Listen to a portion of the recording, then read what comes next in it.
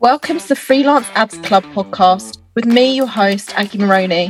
Whether you're a seasoned freelance ads manager or just thinking about taking the leap into self-employment, this podcast is for you. Every week, I'll be releasing a bite-sized episode. I'll be sharing mistakes I've made and lessons I've learnt from my own freelance business. I'll be showcasing some of the amazingly talented freelancers in the Freelance Ads Club. And I also will be speaking to some incredible guests who will generously be sharing their knowledge with us to help us keep updated with industry trends. And I really hope that after listening to this podcast, you'll come away full of confidence on how to win great clients, how to charge correctly, and most importantly, retain those dream clients so that you build a successful and sustainable business. Welcome to episode number 5 of the Freelance Ads Club podcast. Before I start, please follow and subscribe this podcast so that more people can find us. Today, it's a crazy day. The day I'm recording this, it honestly looks like the apocalypse is happening every time I switch on the news. There's hurricanes sweeping through Florida. The IMF have decided that the UK is a lost cause and there's warnings and the economy's crashing and everyone's freaking out. So I really hope this isn't the case when this comes out. So I'm going to be, by the time you listen to this, it will be 10 days later. So I'm hoping that this has resolved itself in that time. However, if it hasn't, then hopefully this episode will help. So before I go any further, I may drop a few swear words. So I apologise in advance. So please don't be offended. The world is going to shit, basically. That is what it looks like. But it's time to protect ourselves, like as a freelancer. So there's lots of anxiety. I've spoken to a few of my freelance friends and they're very nervous, a bit scared. One of my friends was handed notice by her final client today. So she's very anxious and sad and trying to think of a way to kind of generate more business and things like that. So the thing that's happening at the moment that I'm noticing, I kind of feel like it's a self-perpetuating circle because obviously everything we see in the news is happening. You know, there's financial problems in the world and there's a war going on and it's all having a trickle-down effect. But the fear is being made worse, in my view, by what's on the news because everyone is freaking out. And it's kind of creating this complete uncertainty and knee-jerk reactions from businesses about how they respond. This is similar to what I saw in 2020 for totally different reasons. Obviously, it was a totally different economic climate as well because there wasn't the fuel prices going up and there wasn't shocking inflation and news of people losing their homes and things like that. But there were millions of people dying. So, you know, swings and roundabouts in the apocalypse of the world in the last few years. So things that I'm seeing just from speaking to people, speaking to brands, lots of brands are telling their freelancers that they're terminating them and they're taking everything in-house. Now, I can only imagine that this is going to be a short-term solution, which is by no means reassuring to the freelancers that have been cut because, you know, in the short term, your income's going to be impacted. And we're going to go on to, in a sec, I'm going to talk about things you can do right now to try and protect yourself a little bit. But as an ads manager, you can't learn the skills and the training that we have quickly. It takes years and a lot of investment, a lot of trial and error, a lot of experience to get where we are. And you can't just put that on someone internally. So maybe they do have a marketing team in place at your clients internally, but they may be a generalist. Maybe they're an SEO specialist. Maybe they're a content marketer. And unfortunately, at some businesses, as long as you're a marketer, you know everything in marketing. As we know, ads is very niche and it's very expensive if you get it wrong. So that's why I think it's going to be a short-term occurrence because they'll realise the amount of money they're losing is actually a really false economy to bring it in-house. But I think being a freelancer is a superpower as well. Because yes, we don't have the job security, and yes, a lot of us are being terminated at the moment, which is very frustrating.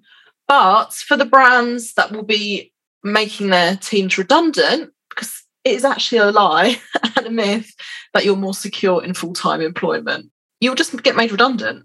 And if anything, that's worse, because you don't run your own business. You don't know how, it takes a while for you to know how to set yourself up. You probably don't have a network to go freelance, or maybe you've been in your job for a while, so you haven't interviewed for a while. So as a freelancer, even though it's annoying, it's kind of BAU for us, like business as usual. We're used to contracts ending, projects ending, and it's kind of in our cycle, it should be, to know how to generate new business, or to be in the frame of mind that we have to generate new business all the time, because we are our own sales and marketing team. So this is just one of those times where it's not necessarily in our hands, and it's like a market reaction that people are being let go, whether they're permanent or freelancer. So I was having a think about things that I'm going to do for my own business in this situation, because I never take for granted that my contracts are going to get renewed. I never take it for granted that I'm in it for the long haul with my clients. So, and I'm actually overdue doing all these things. So I'm hoping that me sharing it with you will help you as well have some ideas of what you can kind of tweak and work on your own business. I appreciate as well, this is literally the worst time of year to have to think about this as well, because for a lot of us it's also our busiest time of year. If you're in e-commerce, Q4 is crazy. So number one, what I'll be doing is reviewing my website. So is everything relevant? Is the pricing still correct, or do I need to raise my prices? I went VAT registered earlier this year. It's not clear on my website that my prices don't include VAT. So that's something I need to add. I also haven't added that I now offer TikTok ads, and I've worked with businesses now managing their TikTok ads. I don't have that anywhere on my website. So that is something I need to add. I also have a review. I've got, some extra information on there that I need to think about. Now, I work with someone that helps me build the pages on my website and copy on my website and all that kind of thing. So just factoring in delegation of that it takes time, and you also have to think about what you're going to write as well, what you want to say. So that's a time consideration. Case studies. Do you still have relevant case studies? So the last case study I put on wasn't too long ago. It's probably springtime. So I have case studies since, which I've not added. So I need to refresh my case studies. I need to ask for testimonials. So they're kind of like the gentler version of a case study. It's kind of showing how trustworthy I am and what a great person I am to work with, and maybe, some results that I got for people. Testimonials are usually things that I collect from my coaching clients. Also, something you can do is reach out to people that you've worked with on LinkedIn and ask them to leave you a LinkedIn review. Another thing, and I don't know why this isn't working for me, so maybe someone can get in touch and let me know, but my Google reviews don't work anymore. So when my clients submit reviews for me, they don't show up. So I'm not sure why that is, but that's something that you can either share a LinkedIn review link or a Google review link to your clients. I think for LinkedIn, actually, you have to just send them a link to your page, and then they can do the review for you. But the reason I like to get those two things from my past clients is because it's really hard to fake, and they're quite good to take screenshots of as well, which you can then use in your social media accounts. Getting onto social media, audit your social media. So I actually did this as an exercise with my business last year. I had a power hour with a LinkedIn expert, and I had a power hour with an Instagram expert, and they tore my accounts to shreds, gave me loads of brilliant ideas, and I rejigged everything and optimized everything. That's overdue. I need to do it again because a lot has changed for my business in a year. And if you've been cruising with the same clients for a long time, it's probably likely that you've just neglected that as well because you've not had to change anything. Also, I find personally, things evolve. in your business without you even noticing sometimes. So when you look back in a year and you look at your like LinkedIn account, you think, oh my God, I really need to update that. So much has changed since I last wrote there. Also, something that if you've lost some clients, the easiest thing you can do is, and this, no one does this, hardly anyone does this actually, and it's the simplest thing to do, post on your social media accounts that you've got a capacity. There are so many people I see who tell me, like person to person, they don't have clients or they're struggling to get work or whatever.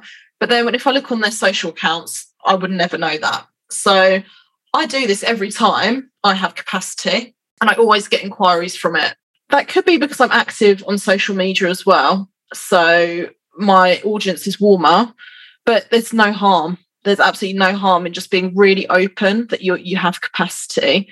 Because lots of people are like, oh, I thought you were fully booked. It's like, no, I've got room for a client now. I've also got capacity for consultancy, blah, blah, blah, blah, blah. So just be really clear with anyone you speak to that you are available. Also, something that people don't do enough is if you've sent out proposals and not heard back, chase them.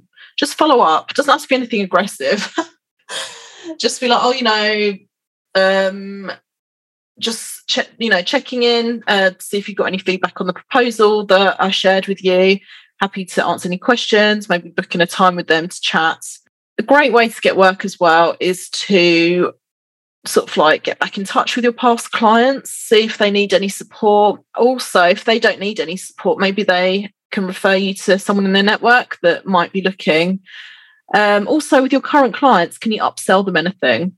So a lot of my clients, I always start with them on one platform usually. One of my clients, I'm now managing ads for them on 3 platforms, and I started off just managing them on one. So you can slowly build that relationship up and see if they need any additional services. Also, with your current clients, same as your past, see if they know anyone in their network that might need support from you.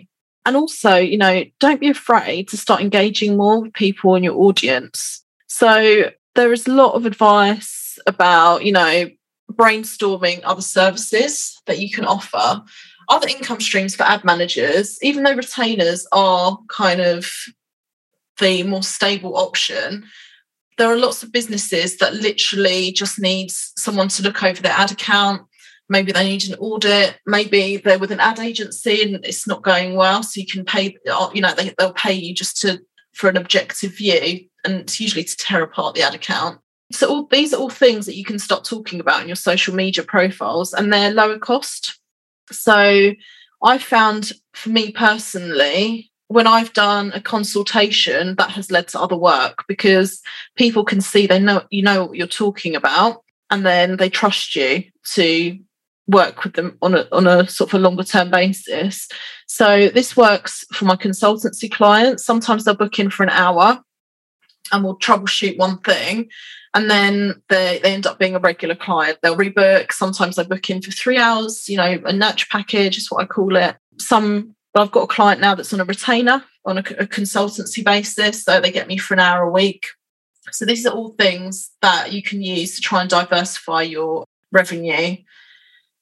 Thing is, it is really nerve-wracking when it happens because it's just the uncertainty. But I do think if you stay visible, you keep showing your expertise, and if you just show that you're trustworthy and you know your stuff, you're already miles ahead of other freelancers that run ads, because so many freelancers don't show how good they are on social media and the depth of their knowledge. So if you can try and be more visible, and you don't have to be visible every day. So on LinkedIn, if you try and post 3 times a week, your content is just so much stickier on LinkedIn. I have people still liking my content from 2 weeks ago, which is quite funny. But if you're listening to this and you're a trained ads manager and you're feeling a bit shaky and you're not part of the Freelance Ads Club, you should definitely go to the website, which is thefreelanceadsclub.com. I'm going to add a link in the show notes. There's a short application form, so just let us know what platforms you specialise in, what training you've done. We'll take a look, and then you can join us. And then in there, we're going to be sharing leads that get shared in there. encouragement gets shared in there, any queries that people are having, help troubleshoot things together. So if you are looking for somewhere to hang out and geek out on ads, then definitely take a look. I hope that the points I've added will give you like some easy action points to work on in the next few weeks. It's very important to keep positive. And my personal mantra is there is always more money. So you just have to figure out what the issues are that people are having and find the solution for them. We are freelancers, we can pivot, and we're used to having choppy contracts and things like that. So I have no doubt that we will be fine. And if you're not part of the Freelance Ads Club already, I hope to see you in there. I will speak to you on the next episode.